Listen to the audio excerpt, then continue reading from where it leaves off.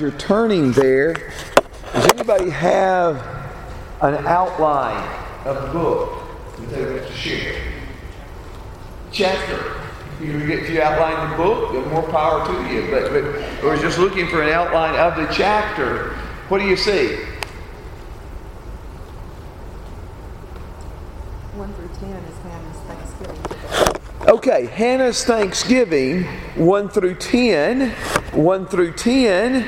Then in verses 11 through 26, we have a contrast, don't we? What's the contrast there in 11 through 26? Yeah, Eli's awful sons contrasted with Samuel. And so you'll go back and forth between Samuel and the sons of Eli and Samuel and the sons of Eli back through here. And yes, they are awful, as Carrie stated, and we'll see a picture of that in just a second. And then at the end of the chapter, in verses 27 to 36, a prophet is going to come and pronounce judgment against the house of Eli. But in chapter 2, verses 1 through 10, let's read this. And I want us to get across, how would you summarize the main idea of this psalm? How would you summarize the main idea? How does it fit in to bigger things that we will see in the chapter in the book? Some of those we may not go into detail answering right now. Lord willing, we will answer some by the end of this evening. But in verses 1 through 10, Hannah prayed and said, "My horn exalts in the Lord. My horn is exalted in the Lord. My mouth speaks boldly against my enemies, because I rejoice in your salvation. There is no one holy like the Lord. There is no one beside you, nor is there any rock like our God. Boast no more so very proudly. Do not let arrogance come out of your mouth. For the Lord is a God of knowledge, and with Him actions are weighed. The bows of the mighty are shattered, but the feeble gird on strength.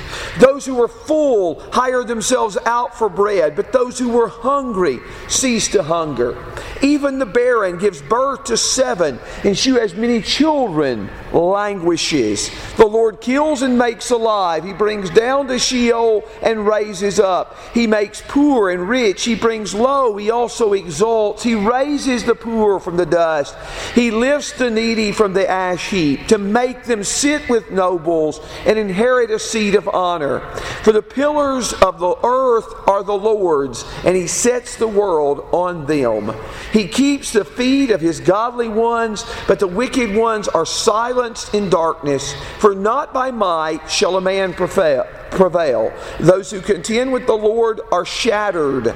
Against them He will thunder in the heavens. The Lord will judge the ends of the earth, and He will give strength to His king. He will exalt the horn of His anointed. Now, always, when we read a text, look first for what the text teaches us about God, about who God is.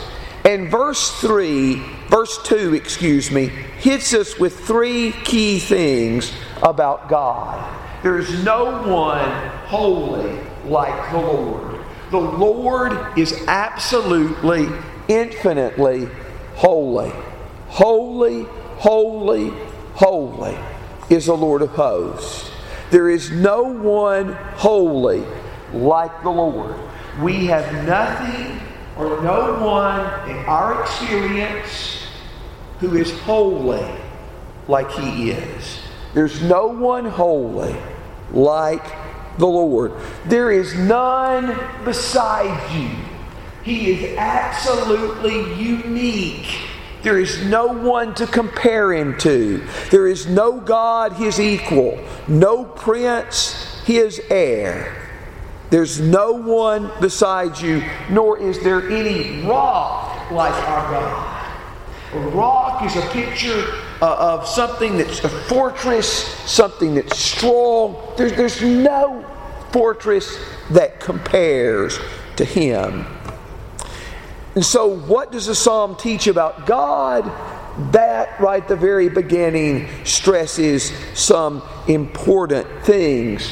But what else does he say? Robert is waiting there. If you've got a thought, to raise your hand and you can say it. What else does he stress in this passage?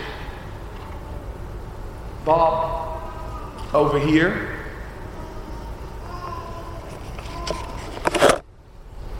Well, down in verse 6 it says, the Lord kills and brings to life. So the Lord has power over life and death. Okay.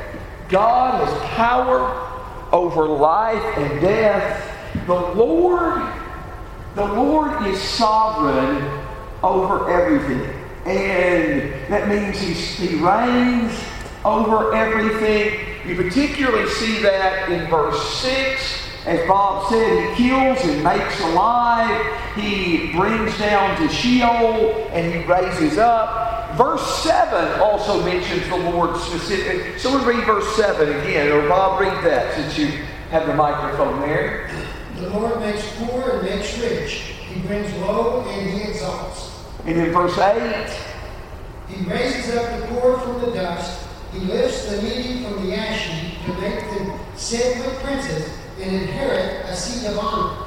Okay, very good. In all these passages, it emphasizes the things he's talking about in context are specifically the acts of the Lord, the works of the Lord. The Lord has great power, as he said, Bob said. He kills and makes alive, brings down to Sheol, raises up, makes poor and rich. The Lord, in the words, I'll say that. What does the Lord do? How would you describe these things the Lord does? If you wanted to sum up verses 4 through 8, Sarah. That's where I was going. Okay. Well, go ahead. The Lord is a God of knowledge in verse 3, but also those who contend with the Lord will be shattered, so He is powerful and able to defend His own. Yes, exactly. Verse 10 does emphasize that. Those who contend. It ties in with these same verses that the Lord is sovereign and those who contend with Him will be destroyed. They will be brought down. Now, what I would say, and many of you probably thinking this is the best words to put it because you see the idea, but the Lord is behind great reversals that take place. He's behind great reversals that take place. For example, in verse 4, the bows of the mighty are shattered. It's the mighty who become powerless, and the feeble who gird on strength. In verse 5, it's the full who are hungry, and it is those who are hungry who cease to hunger, who become filled. It is the barren woman who has children, and the one who has many children languishes. In the language of Jesus, the Bible tells us he who exalts himself will be humbled, and he who humbles himself will be exalted in those passages. Bob? I think this reversal really stresses how powerful and awesome and sovereign He is. He is over everything. He chose small things, the nation of Israel, for example, to show how great He was and how powerful He was by exalting them. Yes. Well, that's a good picture. Someone commented after class the other day. It is interesting how God often chooses the weak and powerless to whom to display His power. He often doesn't pick the firstborn to receive the blessing. He takes a barren woman here to be the mother of Samuel in this particular case. And even the choice of Israel demonstrates that, because they weren't the most numerous of people. Deuteronomy 7:7, they were the fewest of people. And they were the least powerful in that That's right. I mean, 7 nations stronger, more powerful than you. But, God is almighty. And there's none that can compare to him. And these reversals prove that. He places that into play, which brings him glory. Yes, absolutely. Absolutely. He can bring down the mighty, he can humble the exalted, and he can exalt the humbled. Those who are feeble gird on strength. Those who are hungry cease to hunger. What point of this particular poem, I believe the question was asked, I think it was asked, it may not have been, but what part of this poem particularly bears on Hannah's situation, on her circumstance? Verse 5. Yes, verse 5 about the barren woman becomes the mother of 7 is kind of stated as a proverb. Hannah eventually has 6 children, but the barren woman gives birth to 7, and the one who has many children languishes. Can you tell me about the great history of all that was accomplished by Peninnah's children? You can't do that. The one who has many children languishes, and the barren woman gives birth to a son. Now, look with me, if you would, in Psalm 113. Psalm 113. Now, we read this not long ago in our daily reading. Psalms 113 to 118 were viewed as the Egyptian Hallel. Hallel, a statement of praise. And often at a Passover meal, Psalms 113 and 114 were sung before the meal, and 115 to 118 were sung after the meal. When Jesus is having the Last Supper with his disciples, he is probably singing these psalms. Okay? Notice Psalm 113, verse 7 through 9. Robert, you're close to Lloyd there. Lloyd, would you read it for 7 through 9 of Psalm 113? He raises the poor from the dust and lifts the needy from the ash heap, to make them sit with the princes of his people. He makes the barren woman abide in the house as a joyful mother of children. Praise the Lord. Okay. Do you see how verses 7 and 8 are largely quoting 1 Samuel 2, verse 8? And verse 9, the joyful mother of the children is made to abide in the house. She has many children. That's similar to 1 Samuel chapter 2 and verse 5. So this, Bob earlier made the statement, it's kind of like God's choice of Israel. Psalm 113 would have been sung by Israel, remembering how at the Passover, when God delivered them from Egypt, they were delivered from the position of being slaves to sit upon the throne. They are the poor being raised from the dust to sit with the needy. There's another passage I want y'all to look at.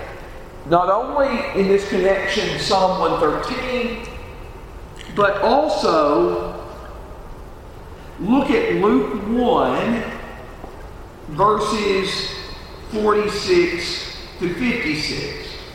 Luke 1, 46 through 56.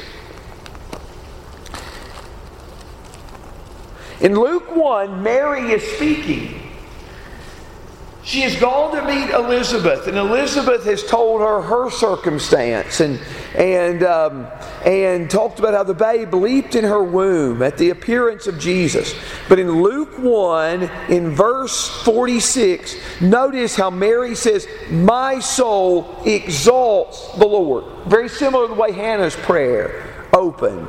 And in verse 53, notice Mary says, "He has filled the hungry with good things and sent the rich sent away the rich empty-handed. That's very similar to 1 Samuel chapter 2 and verse 5. The same theme of reversal that you see in Hannah's prayer in 1 Samuel 2, that same theme of reversal is also present in Mary's prayer in Luke 1. In the birth of Jesus, in Jesus coming into the world, Jesus coming into this world, that very act has toppled the rulers of the world. It has humbled those who were proud. It has exalted those who were humble. Luke 1, verses 51 and 52. Okay? So ultimately, Mary's prayer finds some kind of fulfillment in Jesus. That Jesus humbles the proud and lifts up those who were lowly. Now, the question Isaiah asks is about how you frame this prayer. Now, framing the prayer, sometimes I've used the term of inclusio in the Psalms class. What I mean by that and what Isaiah's meaning is there's a similarity between how this prayer opens and how this prayer ends. What are some things that are common with verse 1 and verse 10 that they share in common here?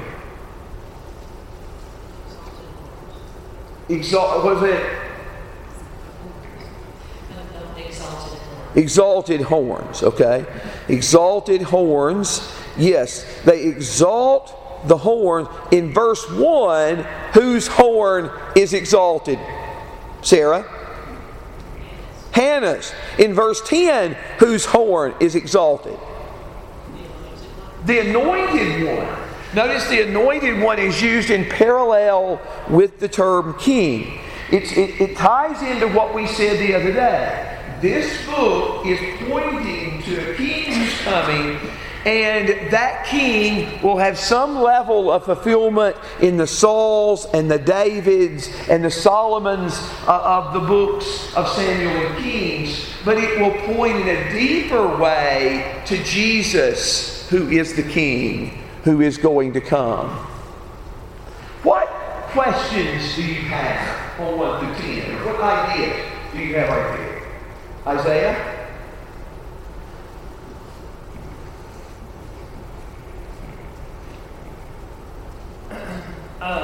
Well, that wasn't completely the question.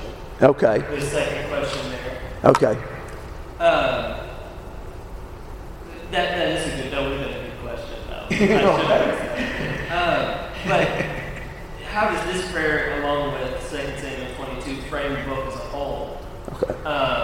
And so I think the reversal of fortunes Yes. is a key theme of the book.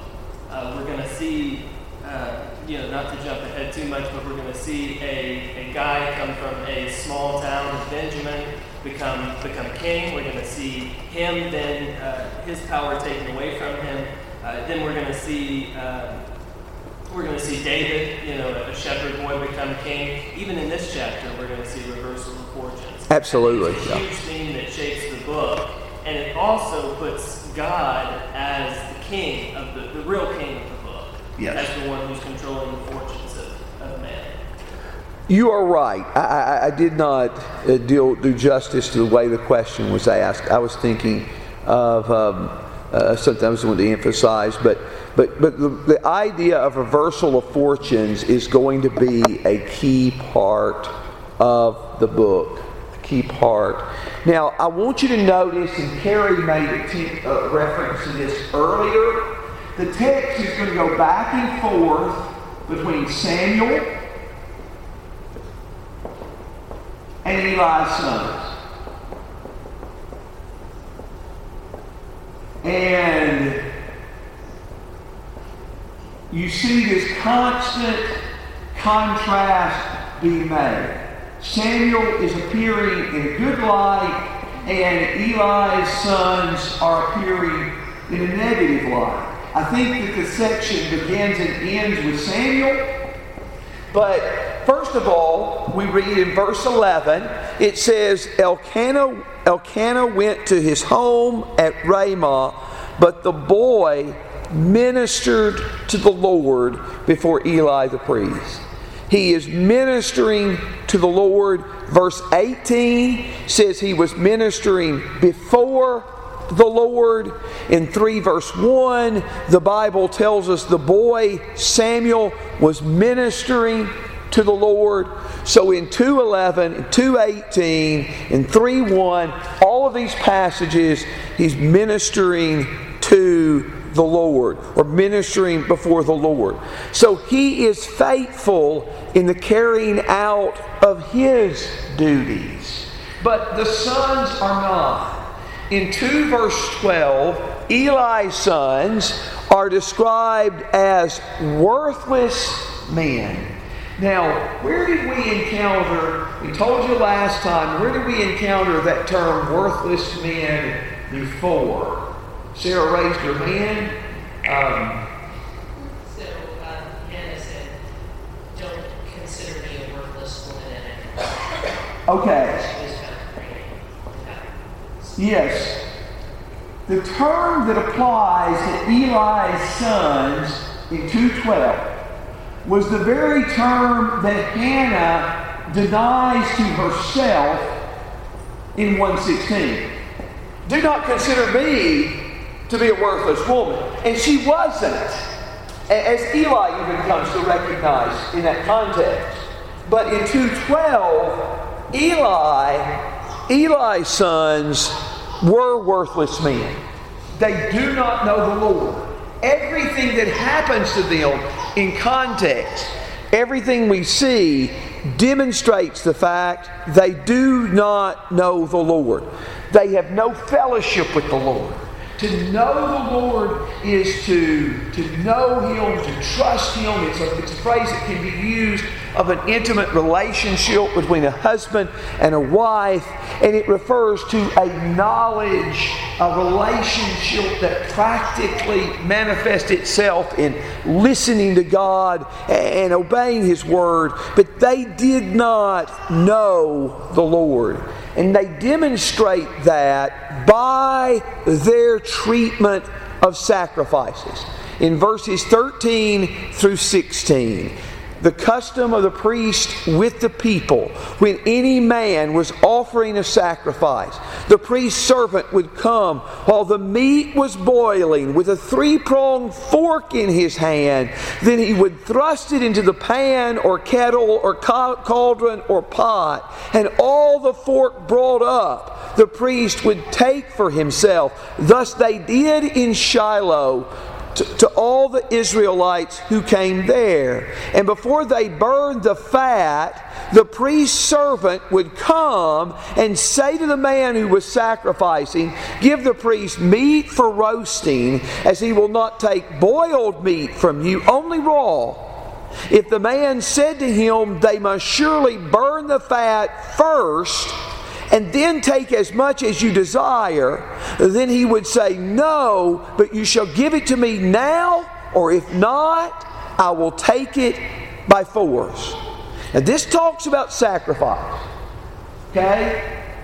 The fact that they say it's stated twice, in 2:15 and 16, it's stated before they burn the fat.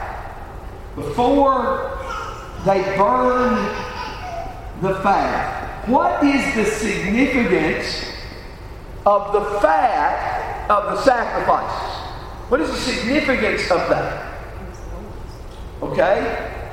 Mary? Okay, the fat is what belongs to God. It belongs to God. And you see that among other passages, Leviticus 3, verses 3 through 5. So what the people were saying when these priests were coming along and they were taking their instruments and dipping it into whatever they had brought for their meat, the people were objecting. Let's burn the fat first. The people said, let's first offer it to God. Then I'll let you take whatever. And the priests are saying, no, you give it to me now. or we'll take it from you. The people have more respect for the holy things of God than the priest would have. Do you remember when the Bible says, my people are destroyed for lack of knowledge? You remember that passage? Hosea 4:6. And the text goes on to say, like people, like priests. The priests are a blessing to the people. But I want to tell you, if they're rebellious and they're sinful, they are a curse to the people instead of a blessing. And that's the circumstance here. Now, we mentioned this last time. I know that you may be not as familiar with Leviticus. What was the sacrifice that a worshiper was allowed to eat a portion of? There were several types of sacrifice. Which kind did the worshiper eat a portion of? What was that? Peace. The peace. I know Robert's a quick draw, but not that quick. But just yell it out, because old man hearing's going. And so peace, as a couple of you yell out, peace. And a peace offering is the kind mentioned in Leviticus 3. Peace offering mentioned in Leviticus 3. Were there specific parts of the peace offering that were designated for the Lord, for the priest, and for the people? Were there? Yeah. I mean, you just read Leviticus 3, read Leviticus 7, beginning about verse 11, and there were very specific parts that were designated. It wasn't a big matter of controversy here. The Lord said, this part belongs to me, this part belongs to the priest, this part belongs to the worshiper. How much attention were the people paying to that? And when, or the priests were paying to that, I should say. And when the priest exercised this kind of disregard for the things of God, what is the effect on the people? Leaders are to model listening to God and doing as God directs. They serve as examples. They serve as teachers. But these priests were not doing any of that. These priests were simply using their position for their own benefit. And the Bible tells us in verse 17 that the sin of the young men was very great before the Lord, and they despised the offering of the Lord. They despised God's offering. Their sin is great. In historical books, sometimes actions of people are described. Those actions are hideous. But the Bible leaves us to conclude that those actions are wrong. When the Bible calls attention to the fact that these activities were wrong, it is a disaster, a tremendous disaster. Sarah has a question there. So, the boiling of the meat, every time I look at this, I'm like, wasn't it always supposed to be roasted? Say that again, please. The boiling of the meat, wasn't it normally supposed to be roasted or burned with fire as opposed to Okay. cooking it other ways, or is this like afterwards? That is true of the Passover. You're thinking of that it says that it is, and that if you look up the passage in Exodus 12, I think it's around 8 through 10, and somebody will look that up and you can report back to us. But Exodus 12, 8 through 10.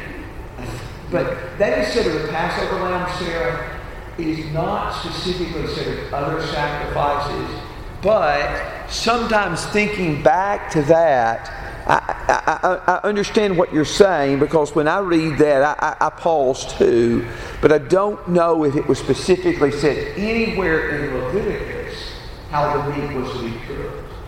Okay? I don't remember that. What was that, Exodus 12, 8 through 10? Okay. It was 8 through 10, not boiled, not... What else does it say? It just said roasted in verse 8. It says roasted. It says to be roasted. So that it applies particularly to the Passover. Anything else? Okay, let's look at Samuel. Much different picture. We go back, we saw Samuel ministering to the Lord, verse 11. We see Eli's sons, verses 12 through 17. Then in verse 18, Samuel was ministering before the Lord as a boy, wearing the linen ephod. His mother would make him a little robe and bring it to him from year to year when she would come up with her husband to offer the yearly sacrifice. Then Eli would bless Elkanah and his wife and say, "May the Lord give you children from this woman in place of the one she dedicated to the Lord." And they went to their own home. Then the Lord visited Hannah, and she conceived and gave birth to 3 sons and 2 daughters, and the boy Samuel grew before the Lord. Now, as I stated a moment ago, as you all stated, and I wrote up here on the board, we see this constant contrast between Samuel and Eli's sons. And you see it in some ways that may not even be clear from the English text. And when the Bible says in verse 17, the sin of the young men was great, the sin of the young men was great in 2:17, that word for great in 2:17 is the same word translated grew of Samuel in 2:21. So their sins are great. He is becoming great. He is growing, and we'll find in verse 26, he is growing in quite a few ways. But Carrie mentioned the other day how difficult it would have been for Hannah to leave Samuel, not seeing him as a little child, and knowing if she knew anything about Eli's track record with his own son. And this is a touching picture that no doubt they were thrilled every year for the opportunity to see him. And his mother would make him a new coat every year as the little boy is growing rapidly, and she makes him a new coat to serve him for the next year. But Eli pronounces a blessing upon her. May the Lord give you other children in light of this one you have given. And the Lord visited Hannah. In verse 21, we said one of the main points of 1 Samuel 1 was that God gives children parents. It's not an accident of history. It is the work of God. And here you see the same thing. The Lord visited Hannah, and she gave birth, and she has 3 sons, and 2 daughters. Remember what Hannah's prayer said in verse 5? The barren woman gives birth to 7, and she who has many children languishes. In a way, you see that being played out right here. 7 may not be literal in that case. 7 is the symbolic number, a perfect number, but same time you see the fulfillment of this picture. What else? Anything? Bob? I hate to do this, but did you notice Bob and Robert's similar taste in shirts?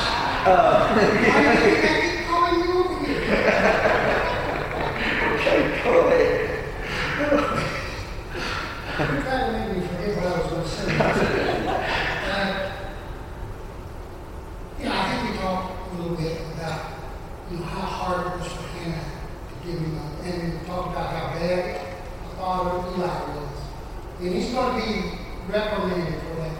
Yes. When Yes. he's on. Yes.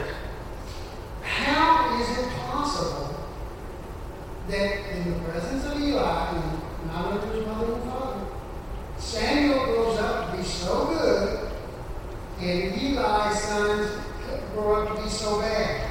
And I think the answer of it is in the latter part of verse 21.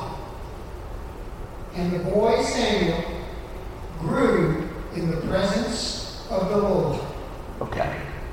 Very good. That was one of the questions, and I meant to mention in Isaiah, that Isaiah had prepared, and so Paul was very prepared with this question. I think you're right. Samuel is very conscious of God. Sometimes you've seen children in their earliest days manifest a great difference. And sometimes you see one who listens to God in a group while others don't. And it is striking.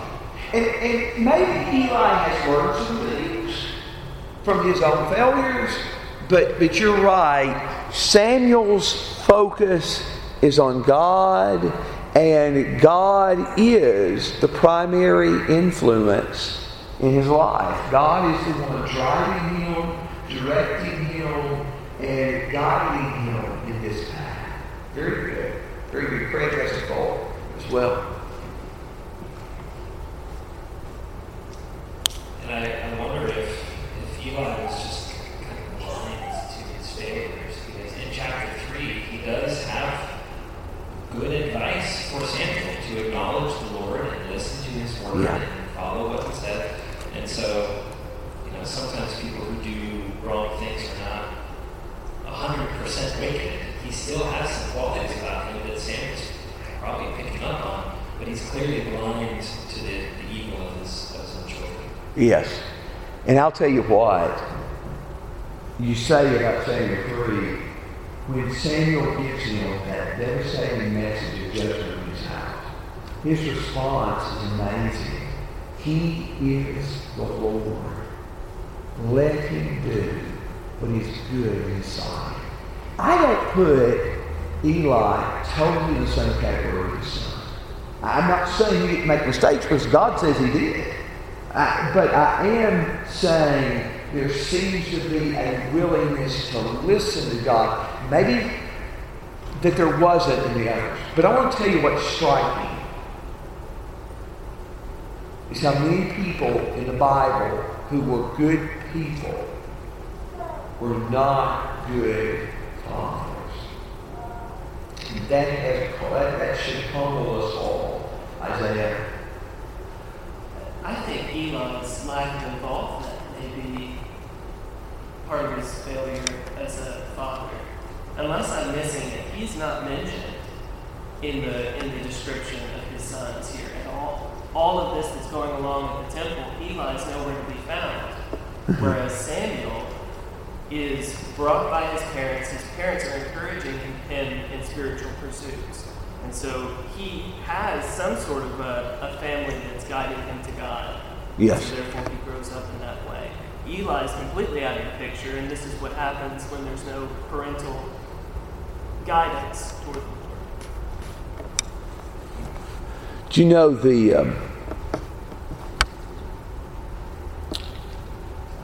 well, I'm not going to have this stat exactly correct, okay? And I'm going to temper it a little bit because I don't. But almost one of the most compelling statistics about people in prisons is most of them are not from two-parent households. That is one of the most stabilizing factors of society. One of the most stabilizing factors. And it's also a good reason why you see Satan attacking that in our culture. But Sarah? So it also occurs to me that Hannah would have had some influence on Samuel in the 3 or so years. I mean, the little 2 and 3-year-olds were sponges, and they just sort of them. But I'm also thinking about this in a similar way. Moses his mother having care of him for several years before he went to live. Yeah. His fair son and grandson, all of that, and how that worked out as well. Yes, and that would have been a lot worse environment than Eli's to the house, So you're right. Moses was trained in all the learning of the Egyptians, but his early help from his mother seems to have been a big factor in that. So that's a very good comparison to make between Moses and Samuel. Let's see a little bit more about Eli's sons' wickedness in 22. Eli's sons were very old. He heard all his sons were doing to all Israel, how they lay with the women who served at the doorway of the tent of meeting. He said to them, "Why do you do such things, the evil things that I hear from all these people? No, my sons, for the report is not good which I hear the Lord's people circulating. If one man sins against another, God will mediate for him. If a man sins against the Lord, who can intercede for him?" But they would not listen to the voice of their father, for the Lord desired to put them to death. These women who served at the tabernacle, they're mentioned, these women of verse 25, and I realize there's writing everywhere, but in 2:25 or 22, these women are mentioned in Exodus 38, verse 8. Exodus 38, verse 8. They're only alluded to there. I don't know if there's another passage where they are alluded to in the Old Testament. But here, the Bible says Eli's sons were committing adultery with him. Now, one of the reasons in the Old Testament, I've had people ask me before, and we talked about it when we studied Leviticus, I think at the old building, that in Leviticus, you see things like after childbirth, a woman is unclean. During the monthly cycle, a woman is unclean. After sexual relations, a man and woman were unclean. If these things were not sinful, if they were a normal part of life, why are they unclean? I think one of the reasons is that many religions of the ancient Near East were fertility cults. And God does not want His house to ever degenerate into that. It is not a place for sexual sin. It is a place that demands sexual purity of those who enter.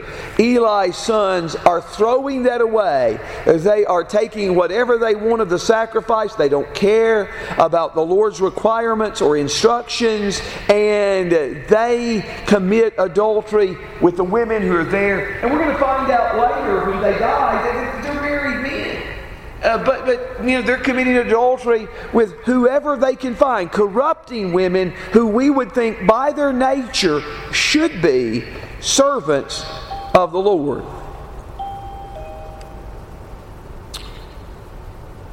Hesitate to say this,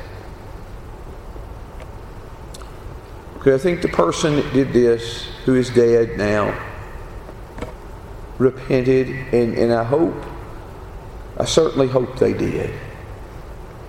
But when preachers have committed adultery with women over and over, that is a terrible blight on the cause of Christ. And some have committed adultery time and time again with women in congregations where they preach.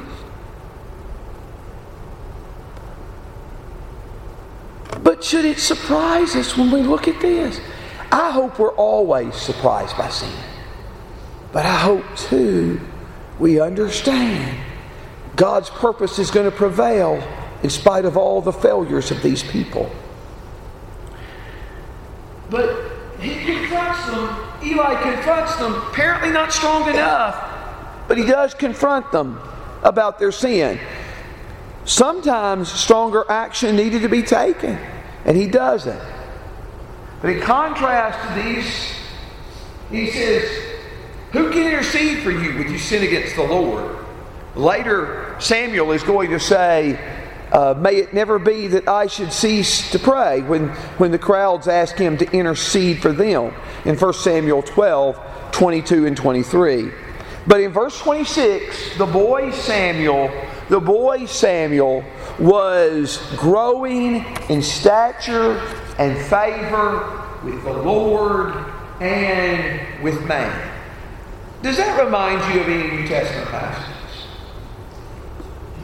Jesus. Luke 2, verse 40, Luke 2:52. We may not have time to say this every single class, okay?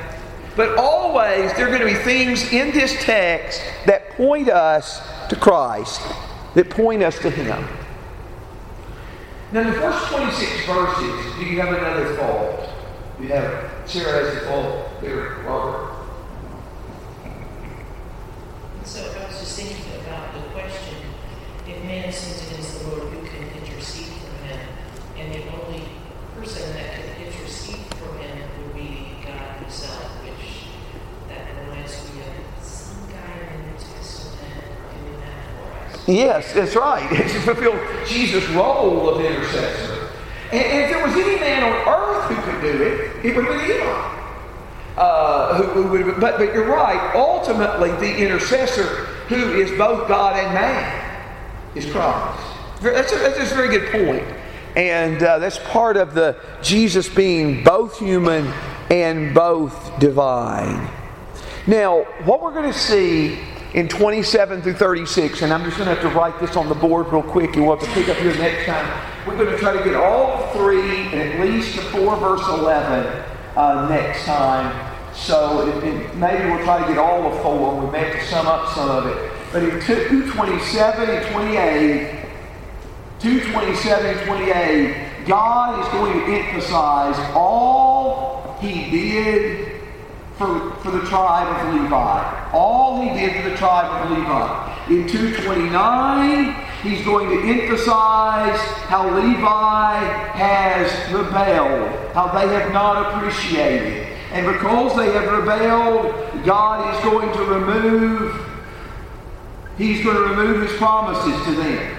He's going to bring punishment. Then in 2:31 through 34, He's going to bring judgment upon Eli's house. In 2:35, He's going to raise up a faithful priest. And in the last verse, talks more about this picture of judgment in verses 31 through 34. But God always, when people don't appreciate their position, when they think they're oppressed, God is reminding them how much He has done for them. And you'll see that in verses 27 and 28 with the position that He has granted them. Okay? So we'll have to pick that up next time and go through that along with 3 and the first part of 4. Thank you. Any questions I should have? Sure there are. Thank you.